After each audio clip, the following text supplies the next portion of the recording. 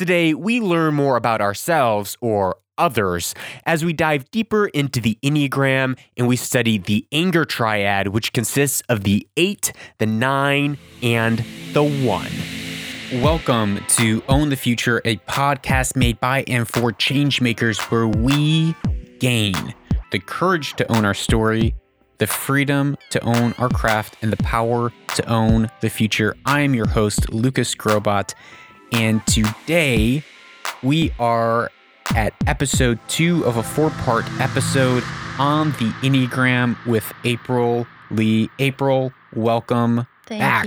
Thank you. To the show. Glad to be back. It's awesome to have you back. And today we are again talking about the Enneagram. April, help us out again. What is the Enneagram 30,000 foot level? What is it? Yeah, the Enneagram is a old personality typing system based off of one's motivations, core fears, not behaviors, and it helps one to see that there are 8 other ways of viewing and seeing the world. And it's split into triads, which basically mean 3 different ways of taking in and processing information. And as we have discussed, those 3 ways are doing, feeling, and thinking. And all the 9 types, 3 of them fit into each triad. And so what I love about the Enneagram is that it's not a static, but it helps you see the areas of unhealth and helps you move into health. Is that right? Yeah. And you talked on the first episode last week about how there's these masks that we wear, that from ages of 0 to 5, we learn to put on these masks in our childhood that help us defend and cope and self-protect and preserve who we are. But then in the later parts of our lives, we start to realize, and if we have self-awareness, not everyone does this, but with self-awareness, we begin to return to our true selves. Yeah. Yeah, and I think to add to that, in the language of using masks, which actually it comes from that Greek word persona, and without the self-awareness, that line of what is my true self and what are these personalities I've put in place to make my way in the world and survive, that can get really blurred. And so the second half of our life, we intuitively start moving in the direction of I want to return home to our true selves, and what are these masks that I have to take off to get there. What I love the roots of the Enneagram, as you said, it comes from Greek philosophy back with Plato, and then it's morphed into all across all the religions, this idea that there is a God-given design, this original design in us, and an expression of the divine or deity within us. And when you look at the roots of the Enneagram, each one of the 9, because Ennea means 9 and gram means shape, and the Enneagram is a circle with 9 points and a bunch of lines zigzagging all across the place. You're like, what is that? It looks weird. But with it, each one of the 9 has a holy idea or this deity virtue that is assigned to it, and the corruption of that idea, which is the passion or the vice, one of the 7 deadly sins, the 9 deadly sins, attached to each one of those. And from that, we can see the fear and the motivation behind each one of those numbers in the Enneagram. And I think that is so... It's fascinating because it's hitting some deeper places in the psychoanalytics of who we are, the subconscious, the ego, the superego, and how those are playing together in a philosophical, in a religious worldview, in a non-religious worldview. It's a very holistic way of behavior that some of, like the Myers-Briggs, isn't necessarily looking at some of those deeper fears. But this one is. Correct. And you can see how it moves you into health. Mm-hmm. Yep. What are some of the really quick snapshot? What are we going to learn today in this episode, and how are the listeners going to be able to apply that to their life? Well, we're going to dive into the gut triad or the anger triad, as depending on what school of Enneagram thought you're involved in. And we'll dive into the type 8, type 9, type 1, and how they're wired, what they do with, and how they deal with their anger. They all do it in different ways. And we'll talk about how each number what they need, how they can move into more a healthy, whole version of you as whatever number they may be, and hopefully helps them along the journey of figuring out their number. And now, is one number better than the other? Is having like a 1 is that the supreme, and you want to move from whatever lower number you are up to the 1? Is that how it works? No, it's as each number learns how to move with some fluidity between the number they move to in stress and in health, and tapping into their wings that help balance each number. And the more you're able to move within through the Enneagram, actually is to assist you to become more whole. It's not like But you can't change numbers. It's not like I'm a 5 and one day I'm going to become a 3, and then at the end of my life, hopefully I'll become a 1. I see. Yeah. Great clarification. No, you are stuck with your number for life. I'm stuck.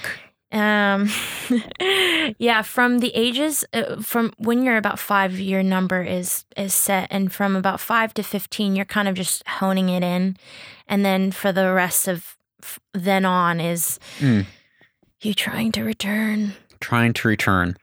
And that is what we are going to launch into today. You may discover today that you are a 8, 9, or a 1.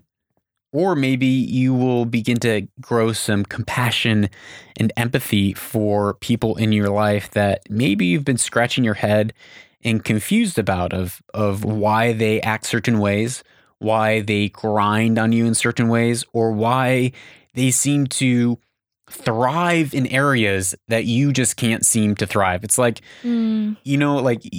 those times when you look at someone else and it's as if they are just sprinting ahead of you, like they're on a motorbike and you are trying to trudge along on a tricycle.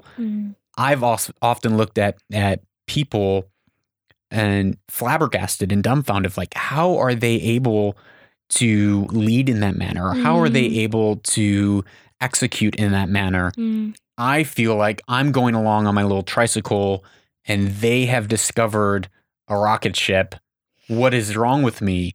But then you begin to break down the Enneagram and realize that they are built differently and they have different core motivations. Yeah. So hopefully we'll be able to gain some empathy for people today. So well said. I felt that deep in my soul. Good. You are a 4, and that's exactly where you'd feel it.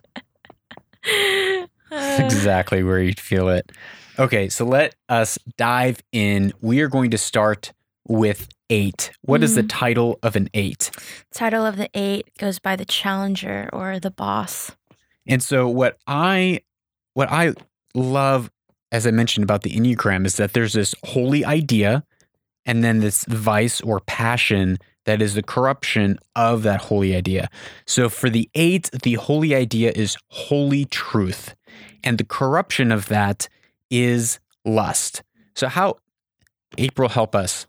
Lust. This isn't talking about just sexual fantasy and lust, is it? No, it's a lust for intensity. They are quite a passionate, an aggressive number on the Enneagram. And this lust causes them to push and push and push. And they're all in or all out type of people. That intense, that intensity, and yes, and we'll talk about it more. But they love conflict, and it actually means connection. They thrive off it. They thrive off of it, and it means you're connecting with them. It's energizing them into their core drive and motivation, which a lot of it's power.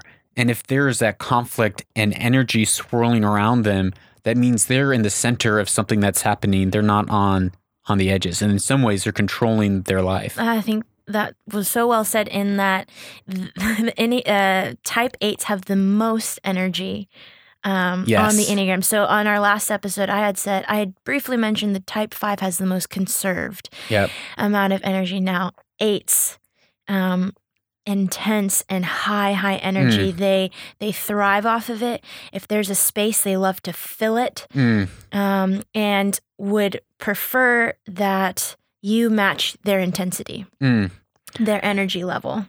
So another thing that we find with all of the numbers is that they have a fixation, which is something negative that gives them excuses for why they act in negative patterns.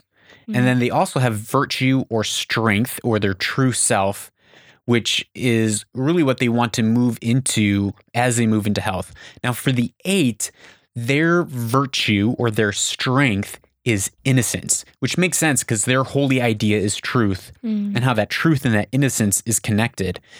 But their fixation, their ego fixation, is vengeance, which really comes out of a place of being afraid that they will be betrayed. And so out of that place of betrayal and wounding, instinctually, it's, well, I'm going to exert my power and dominance over you in vengeance to self-protect. But when they move into health, they move into a place of saying, how can I use my power and my truth and the energy around me that I naturally create to serve the greater good. And this is where you see leaders, right? Leaders are often in the 8, which they excel into leadership. Yeah. And then we often find, you can watch U.S. politics for one day and see the corruption of those strong leaders. Is that right?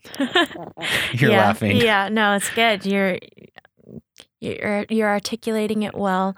And common stories, and just to kind of add some understanding to break down some of what you're saying, common stories that I hear among 8s is that in their childhood, something happened in their childhood where they had to prematurely abandon that childhood innocence we're talking about. Wow. And they had to take up responsibility not only for themselves, but for other people.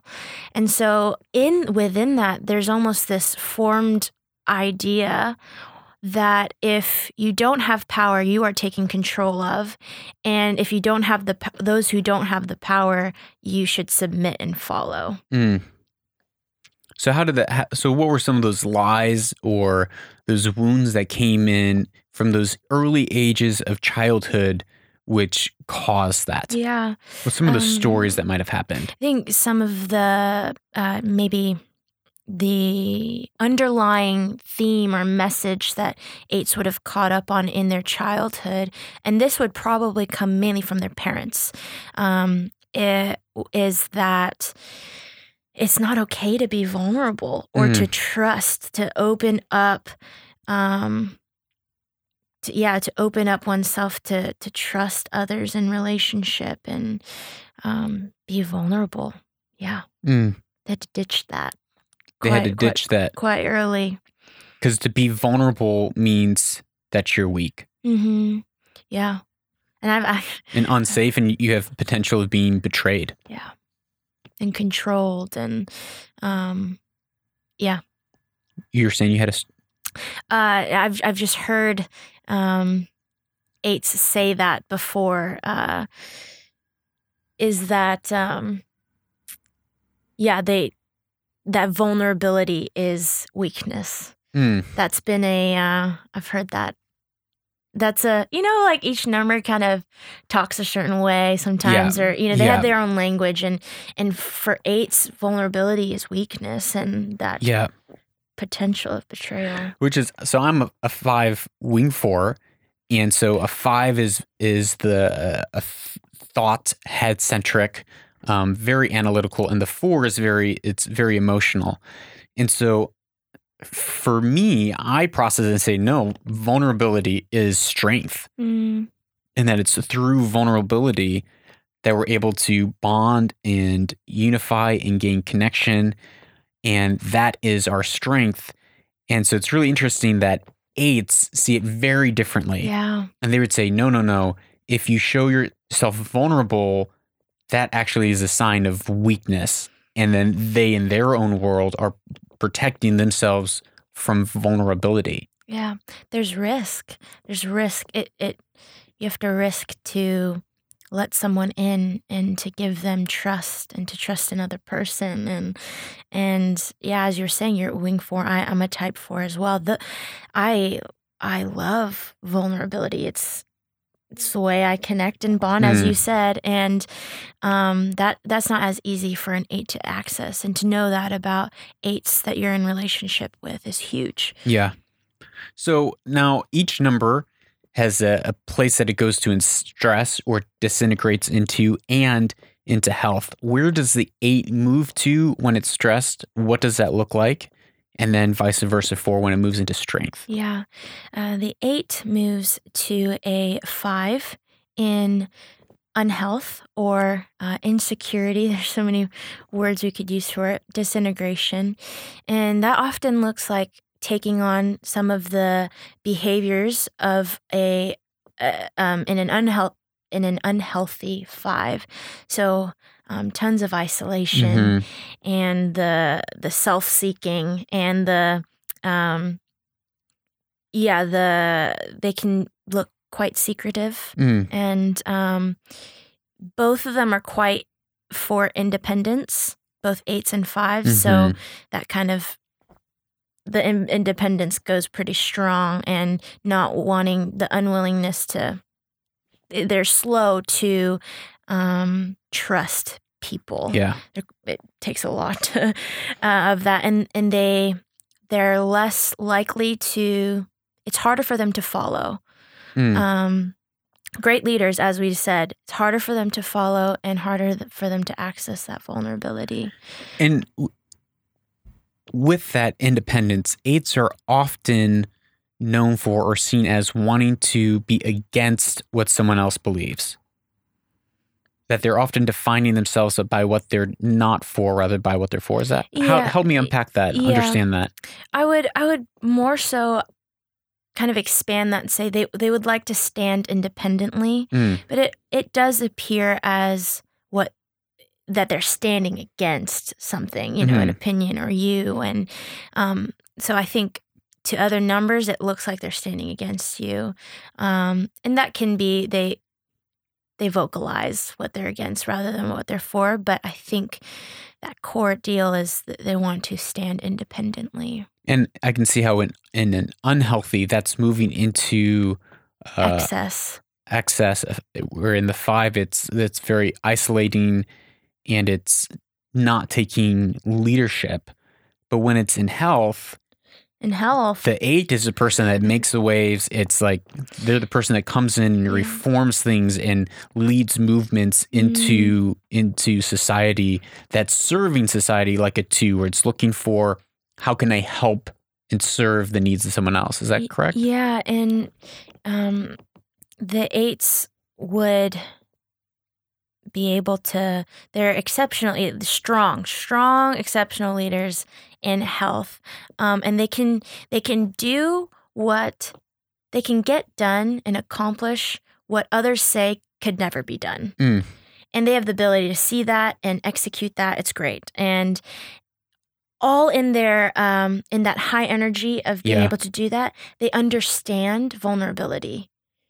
So rather than moving in just go, go, go, power and aggression, and in leading in that way, they lead with and holding kind of in tandem with that understanding of vulnerability.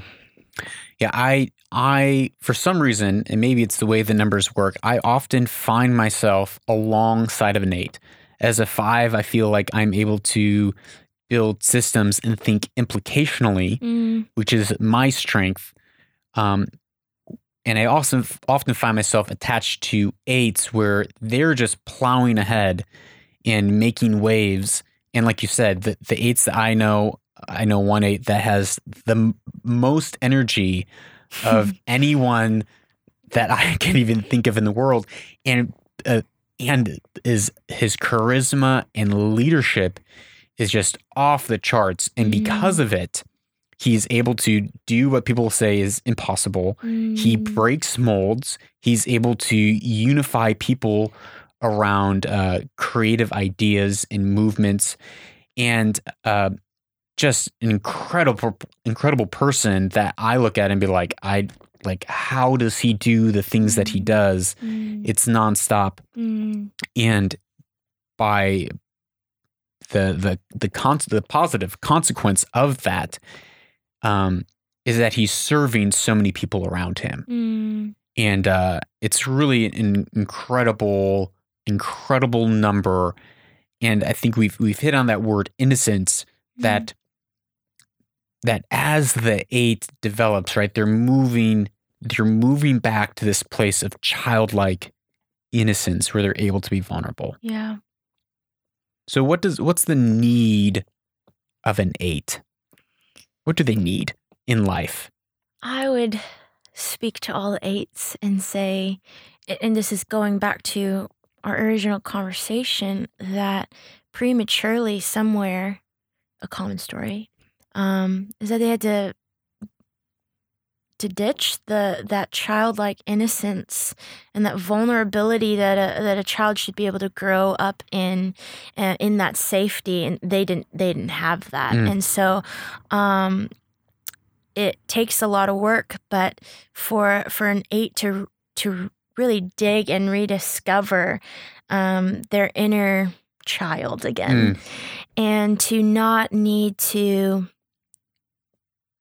feel like they need to control an environment or a person or a group to feel safe. And I think any 8 that can really make space for vulnerability will be well on their way to being a healthy and whole 8. So 8s, we love you, and you're changing the world. Just remember, stay innocent. I love that. Can I just add one more thing about an 8? We've been talking about betrayal so much, and it's like, what do you do with that as an 8? And I think almost diffusing the intensity of what betrayal may feel like to an 8, and recognizing it's painful. Yeah. The reality, like, oh yeah, that hurts. But it actually doesn't happen as much as they think that it happens. And you can trust people. People can be trustworthy. So I would hope that brings some walls down and diffuses things that may be a little bit difficult to bear as an 8. And so for us who are not 8s, as we look at an 8, how can we begin to exercise compassion or empathy for those people and meet them in their place of maybe unhealth or health? One thing that we can do or be aware of. Yeah. I will say, I'll speak from experience. What's helped me stay engaged with an 8 rather than withdraw or run away or put up my walls in defense to their aggression, is they're not out to get you. They're high energy people, and if you can understand some of that common story of what they've been through, in what they needed to do to take on that energy, the power and control. It was that responsibility they felt to bear to make it. Mm-hmm. I think you can start to approach innate with a lot more compassion. I like that. Compassion. Let's move on to a 9. What is the title of a 9? The title of a 9 is the Peacemaker. The Peacemaker. And so the divine or the holy idea that a peacemaker embodies, that a 9 embodies, is this idea of holy love.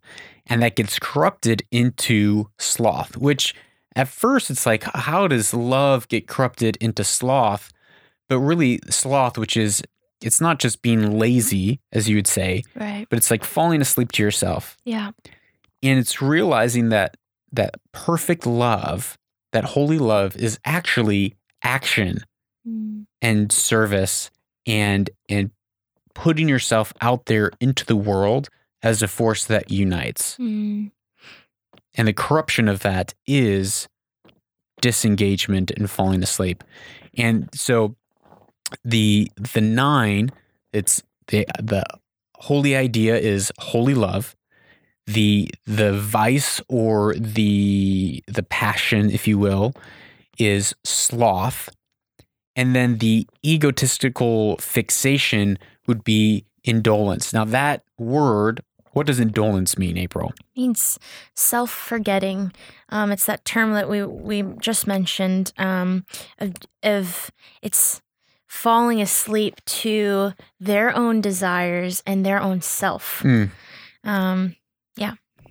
And the opposite of falling asleep to yourself would be their strength and their virtue, which is action. Yeah. So in the 9, when they move into unhealth or disintegration or stress, they would move into a place of forgetting themselves or falling asleep to themselves. Right. But when they are moving and operating in health, they are people who take action, who are moving the ball forward, who are very intentional, and they don't need a lot of other people to guide them or lead them, but they have a sense of autonomy. They're not merging with other people. Yeah. Can you tell me more about the 9? Yes. What are their fears, their motivations? Yeah.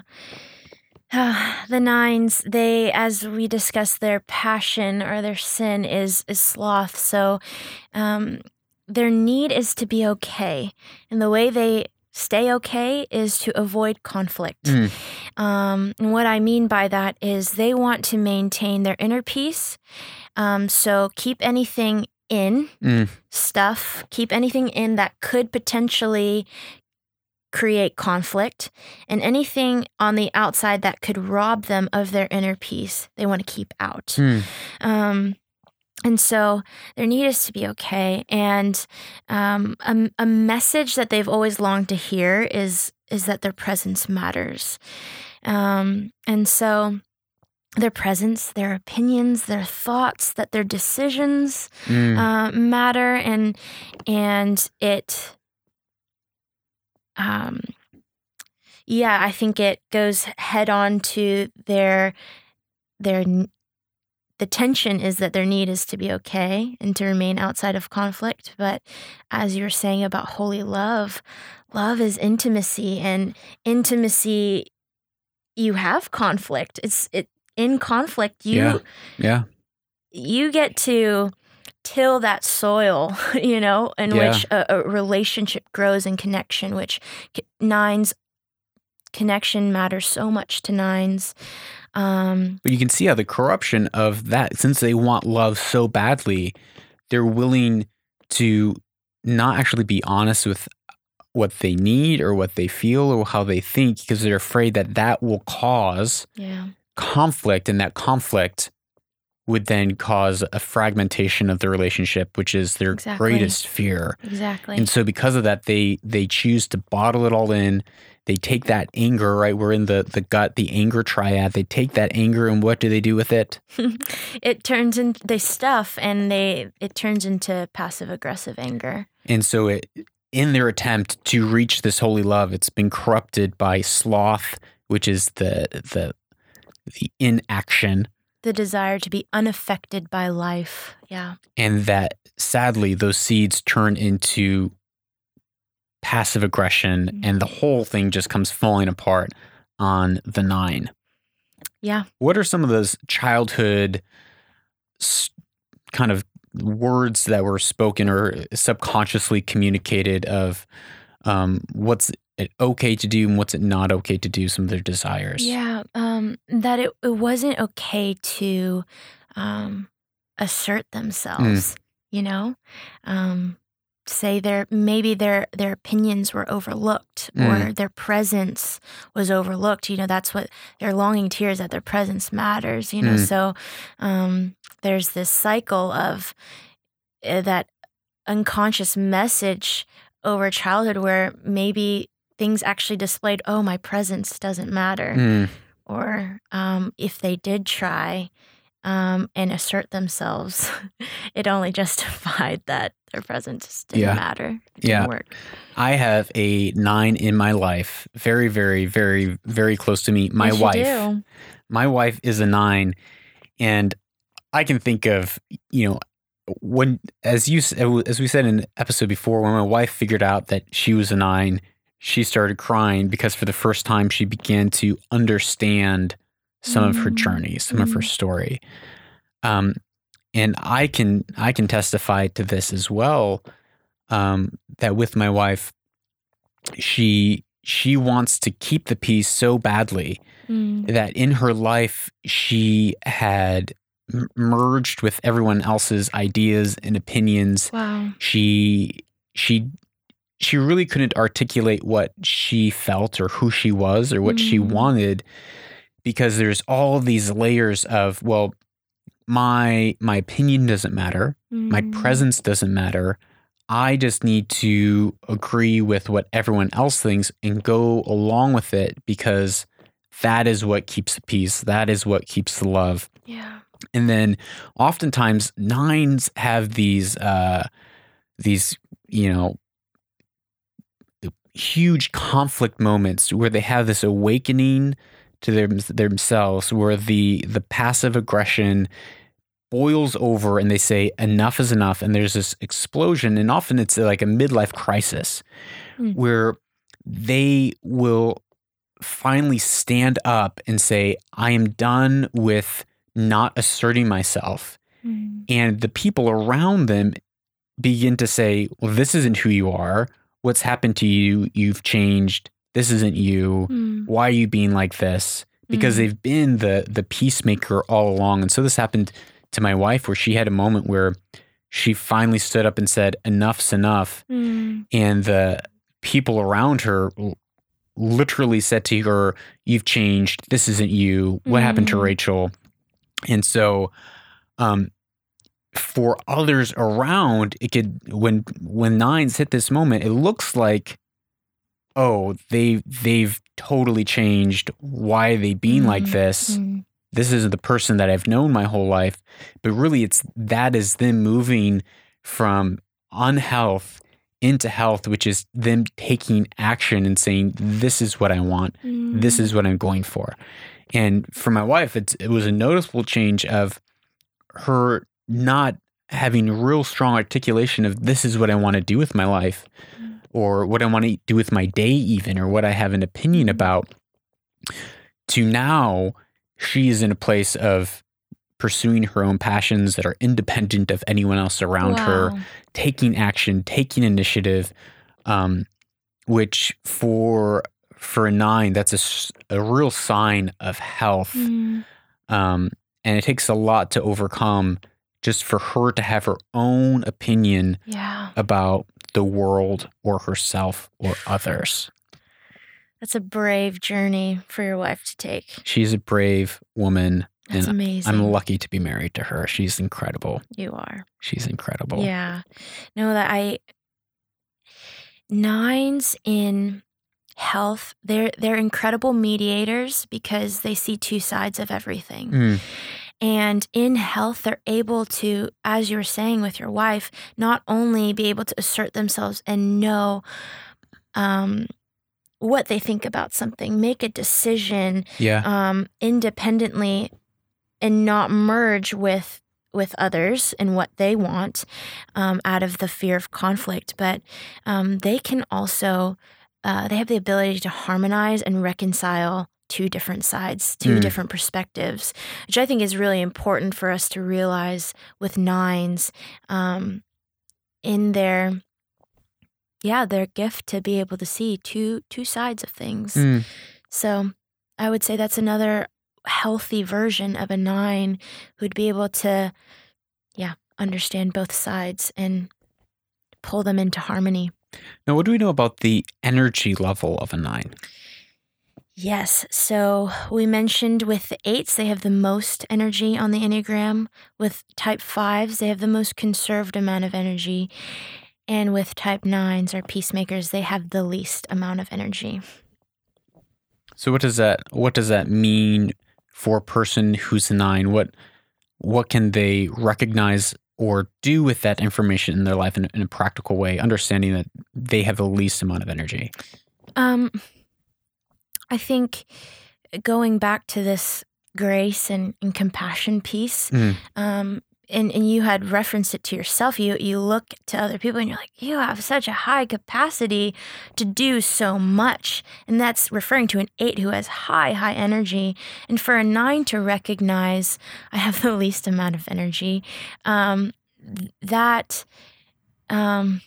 again, not to make an excuse, but to give grace and compassion for yourself that my capacity is going to look different in what I'm able to do and accomplish. And then even for some 9s, it takes, again, that bravery and a lot to muster up to be able to move into action. But they have the least amount of energy there. It gives this understanding of realizing I'm not broken. Like there's not something wrong with me, but this is part of the makeup of who I am. Yeah, I would agree. And then as a 9 moves out of unhealth, which is self-forgetfulness and indolence, so the 9, what numbers do the 9 move to in unhealth and in health? The 9 moves to a 6 in unhealth, and they in a 3 in health. So in health, that assertion that we're talking about are pulling from healthy behaviors of a 3. And with their disintegration, they become overly dependent and on other people. And 6s are very they look out for the common good, the community, the group, the relationship, and they're very loyal in that. But a 9 can fall asleep to all the different preferences of other people, and they can numb almost, again, I'm using the word fall asleep, but numb out their own emotions and what they're feeling on the inside. Because they're feeling a lot on the inside. Yeah. Experiencing a lot. But they have a hard time voicing and articulating that because they're afraid that will break the peace. Yeah. That their opinion is going to break the peace. So even that worst case scenario of a 6, you know? Oh, yeah. Worst case scenario, you're going to leave. This is, I don't know, a worst case scenario that you could possibly have in fragmentation of a relationship.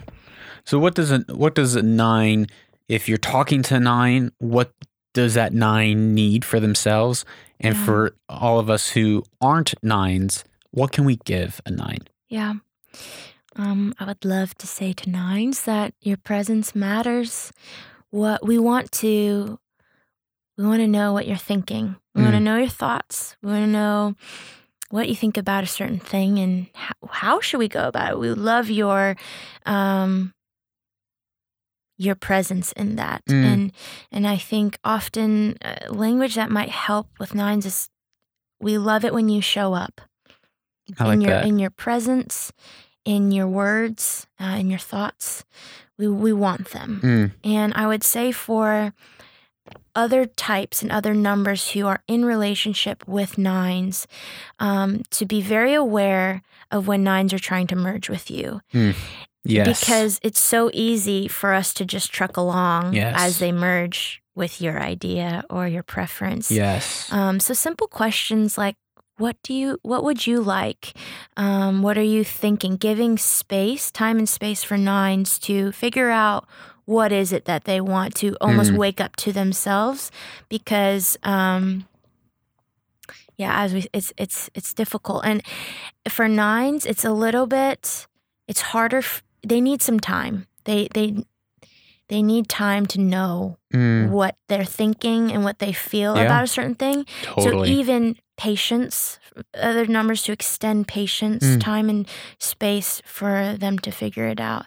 Even being aware if a 9 doesn't know their answer right away, come back to them. Be aware of their presence. That is reaffirming that they matter.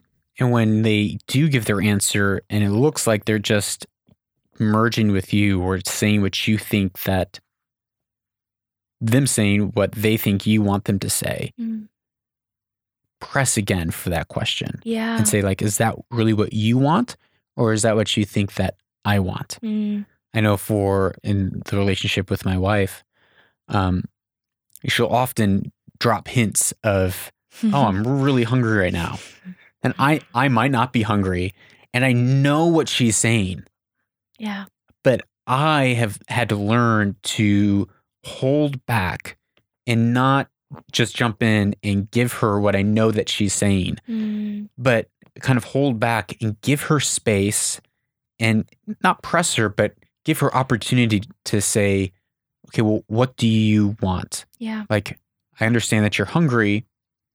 What does that mean for you? What do you want to do? Because I'm not hungry, but that doesn't mean you shouldn't eat. So I've had to learn, because normally what I would do, which was keeping that cycle of merging, is I would just swoop in and solve the problems for her rather than her taking her own action and articulating. It's not just a physical action, but making that decision within to articulate her desires and needs for herself as an individual, and her realizing that her needs are not burdensome to the world around her, but they're actually welcomed. Her presence matters. Her opinion and her needs are needed in the equation. Absolutely. Yeah. Yeah. We need you 9s. We need you 9s. I love you, babe. Okay, moving on to the last number for today, the 1. What is the 1? The perfectionist. The perfectionist. I love the holy idea of the 1, which is holy perfection.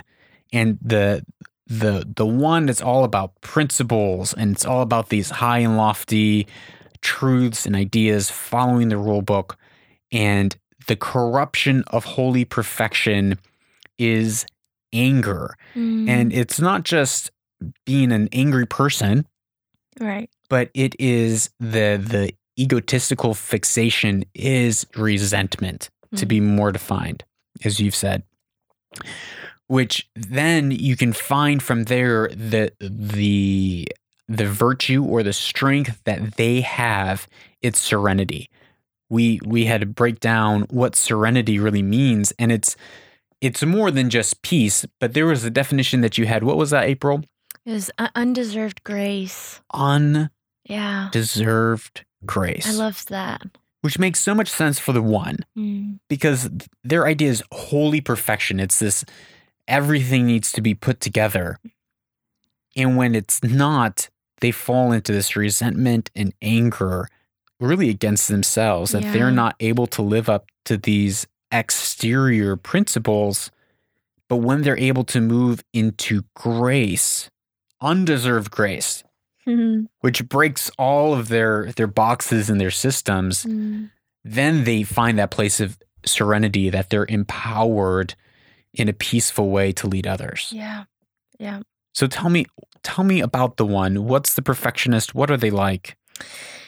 Ones, they're dealing with, they want to know that they're good. And they have this need to be perfect, not only in deed or in action, but in word and thought. And so if you can imagine, a pretty good distinguishing factor of a one is they have a critical voice, and they've had it since they can remember. Like they're critical of others, or inside their own head they have a critical voice?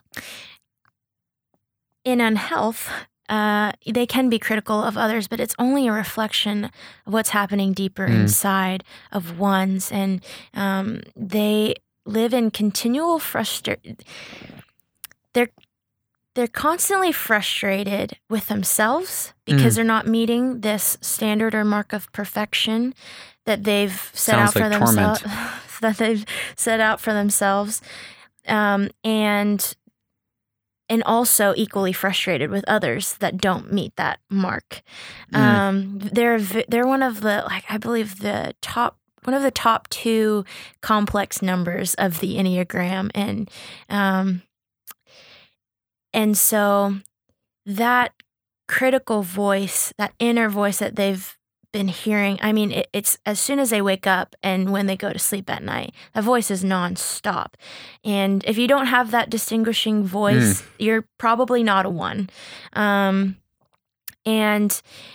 we were saying the passion of the one, the perfectionist, is resentment, and they turn it on themselves. So if they lash out in anger at you, it's not nearly as intense as it is on the inside for them. That's some of how they deal with their anger. I think for a one to realize perfection is momentary. You might meet the mark, but it doesn't last. And like you might meet the mark in a task, and you're like, that was perfect to their standards. But it doesn't last. To maintain that. What's the fear? The driving fear? What are they afraid of, the perfectionist? That they'll be corrupted, or that they won't be good. So where does it stem from in their childhood? What's that story between birth and 5 years old? The narratives that they subconsciously or consciously have been told or come to believe. What happened? Yeah, they struggle with this that unconscious message that they felt conveyed, that they interpreted, of it's not okay to make mistakes. How might that play? So it's not okay to make mistakes. Yeah. What do they long to hear then?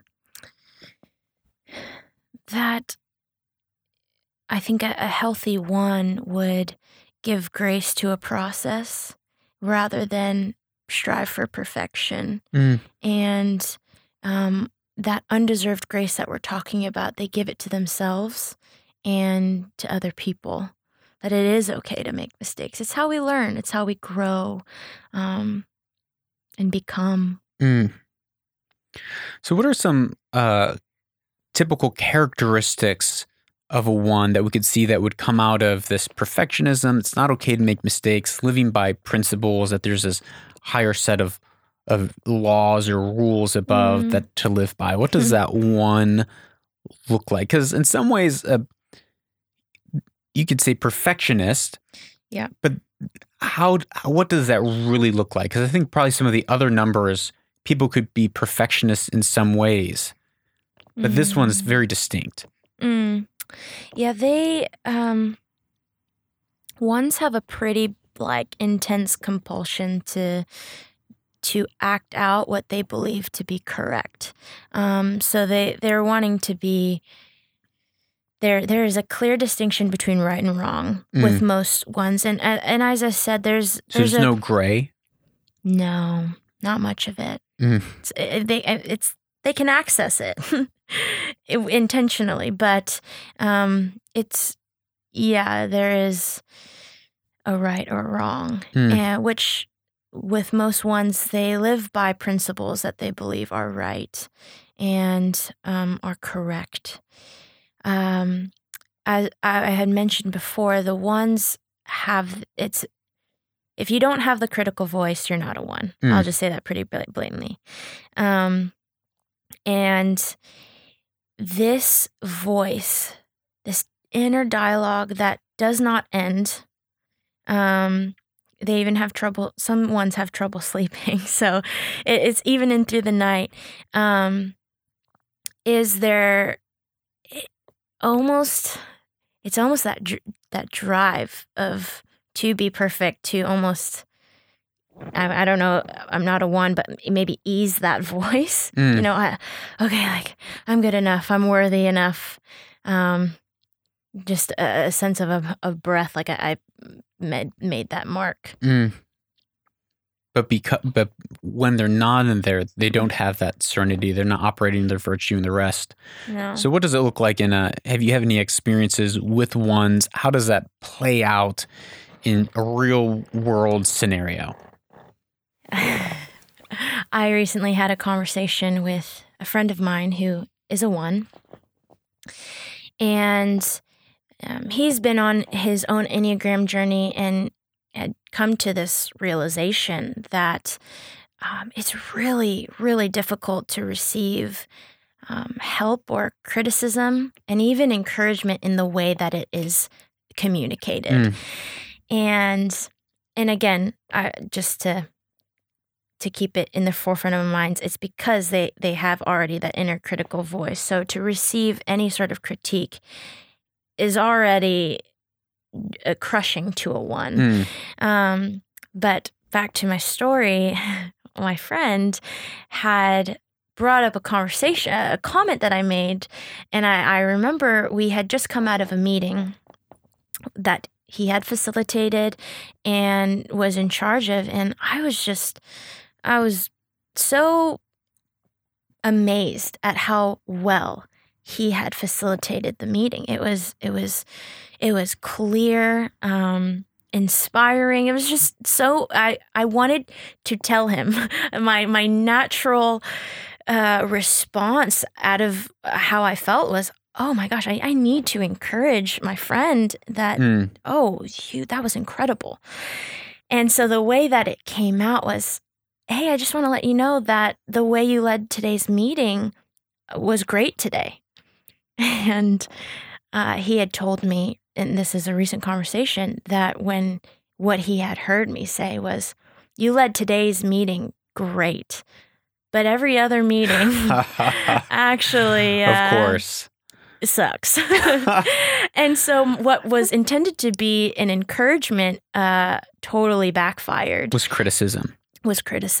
Wow. And yeah, I hope that paints some of a picture of that inner dialogue that they wrestle with. Now I know a couple ones. One I know he is kind of hard to connect with. The one that I know typically for ones, they can seem a little distant or emotionally not present because they're operating on this level of principles, right? They're seeing the world through this very sanitized perfection box. And so classically, I know that they're a little harder to get in with as far as relationally. They're not open and warm immediately. It's not to say that they're not nice people or warm people. But the person that I'm thinking of, I can tell when he is stressed, the atmosphere around him is very stressed. It's very critical is the right word of the space and the world around him, the relationship of the world around him. And then when he is making decisions or saying things, you can see that person that he is in not operating in health. Because where does the one go to in health? To a 4. So it goes to a 4, and in health they go to a 7. A 7. And so I can feel in the room when he is, not in his best self, but when he's operating in his gifting in a way that's really healthy, I can feel as we said, that undeserved grace, that power, that serenity that's actually quite empowering to the room around in a way that says, in a very clear, articulate manner, here are the principles that we should live within. But it's not a heavy thing on the people. It's really something that is graceful, that is empowering, and it's encouraging, rather than feeling heavy and critical, resentful towards everyone and towards themselves. Yeah. I would say that their move to a 4, 4s, it's so easy to see what's missing.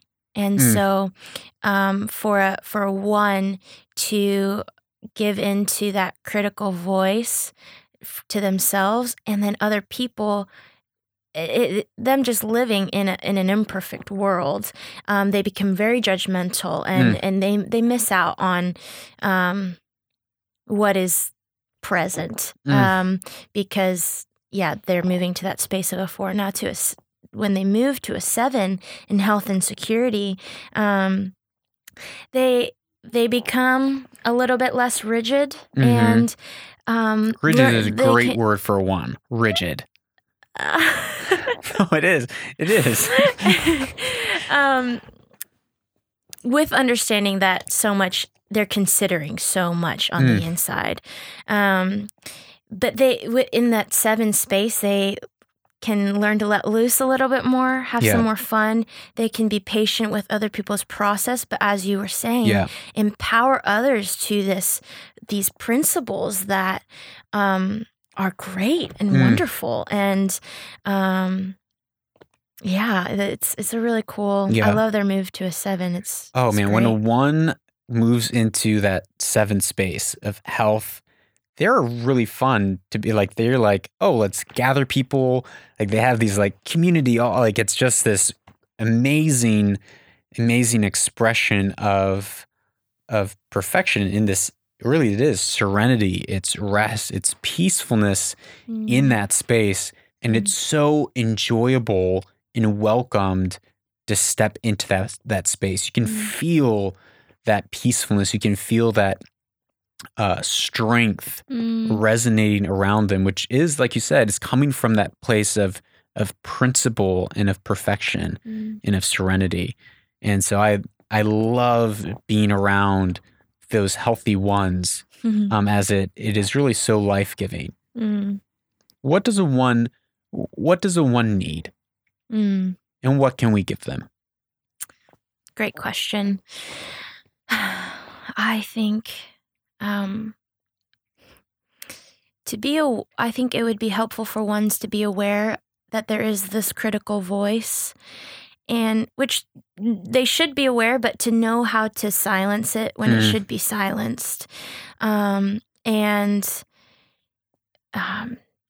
not tear apart the way they do things, and to give into that voice of, you didn't meet the mark, or, why did you do this or that? It really could, that voice really attacks them.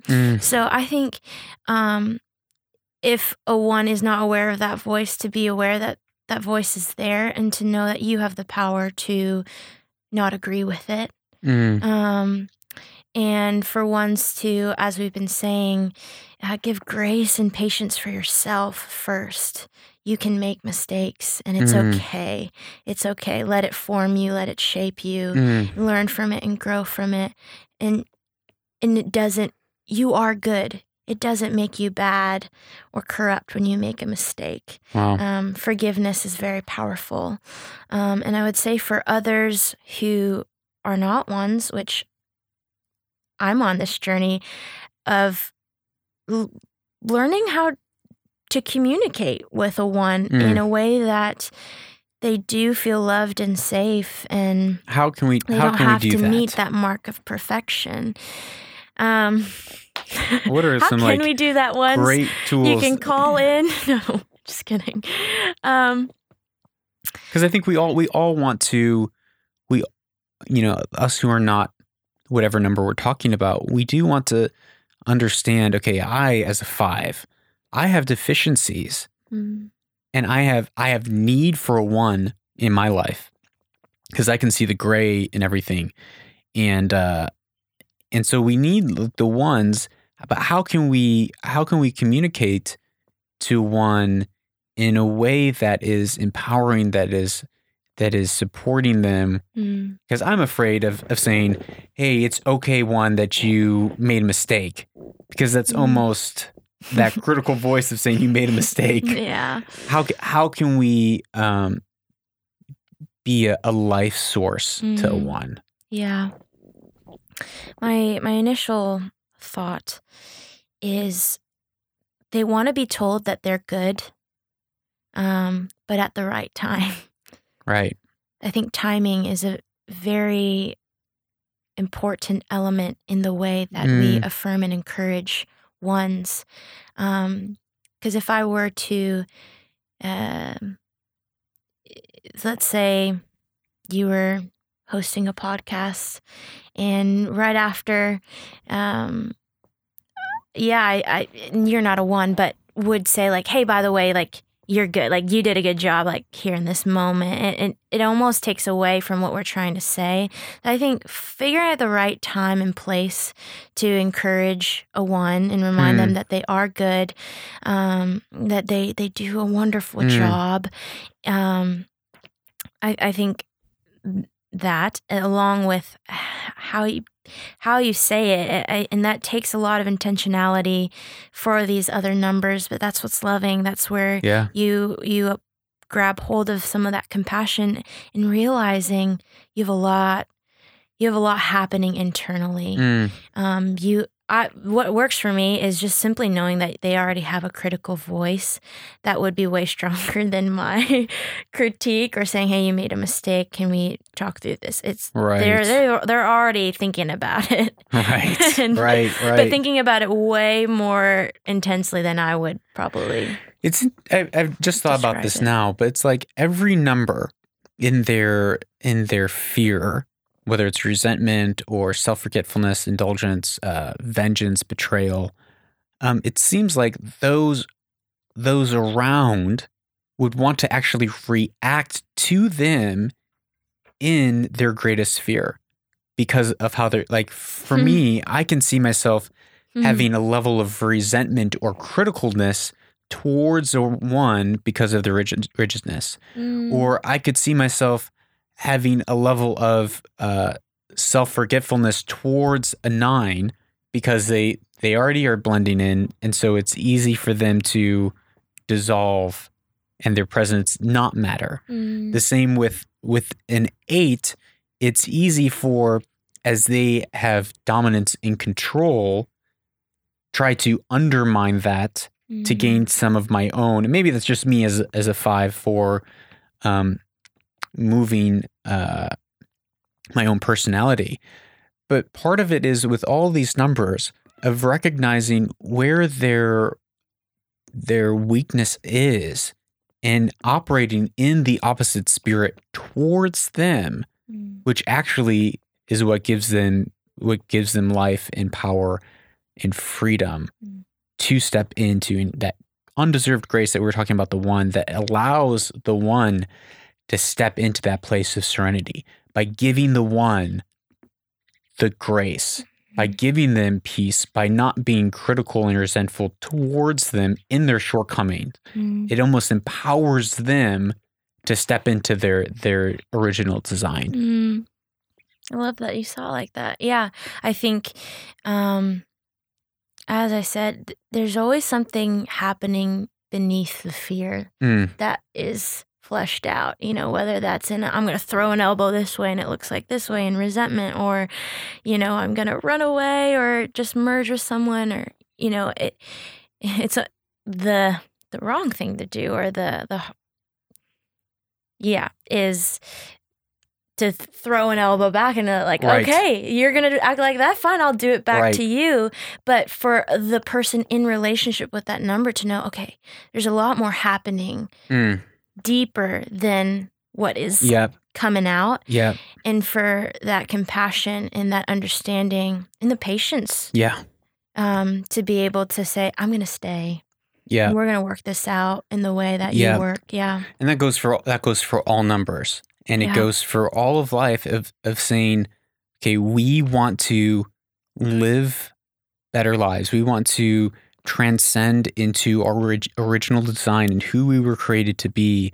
We want to be a force of good and love in the world. And that means when people are maybe acting out of unhealth or doing things that are rightfully hurtful towards us, instead of acting as a victim or attacking back, us holding that space and giving them what they need and maybe don't deserve in that moment, because that's what breaks cycles in the world around us. And even if it doesn't change that person, it's going to break a cycle within us and move us into a place of health as an individual rather than into a place of chaos and destruction or disintegration.